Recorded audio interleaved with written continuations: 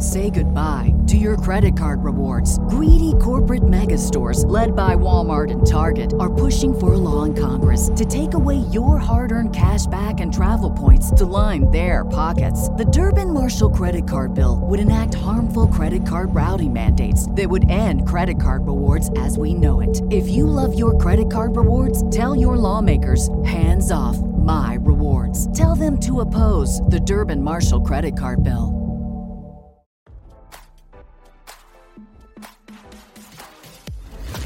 Why scroll your feed when you can get the latest celeb news with your eyes closed? Here's fresh intelligence first to start your day. Meghan Markle hasn't seen the end of her half-sister's defamation lawsuit. Samantha Markle plans to drag the Duchess of Sussex back to court only days after her lawsuit against Prince Harry's wife was dismissed, RadarOnline.com has learned.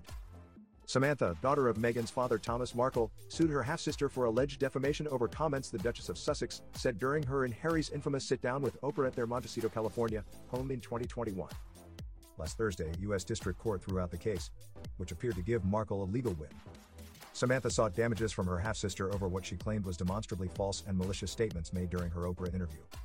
Samantha's lawyer, Jamie Sasson, called the Florida judge's decision to toss the case unfortunate and said that he and his client vehemently opposed the narrative that Meghan saw victory in court with the ruling. In line with their opposition to the Florida court's decision to not proceed further with her case, Samantha's lawyer revealed that they're not backing down and plan to hit back harder than before. We look forward to presenting an even stronger argument for the defamation and losses that our client has had to endure, Sasson said in a statement to The Telegraph. After the initial ruling, Samantha and her lawyer were given 14 days to amend their original complaint, in hopes of enticing another judge with a revamped case. Samantha originally claimed that Meghan's claim of being an only child caused her humiliation and hatred after the Oprah interview aired. This upcoming amendment will address certain legal issues that are related to our claims for defamation as it specifically relates to the Oprah interview on CBS, Sasson said. In Honeywell's official order for the case's dismissal, she acknowledged the tense relationship that can be brought by complicated familial ties. As a reasonable listener would understand it, defendant merely expresses an opinion about her childhood and her relationship with her half-siblings, Honeywell stated last Thursday.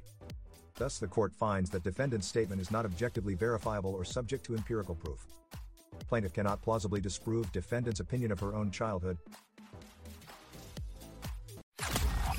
Now, don't you feel smarter? For more fresh intelligence, visit RadarOnline.com and hit subscribe.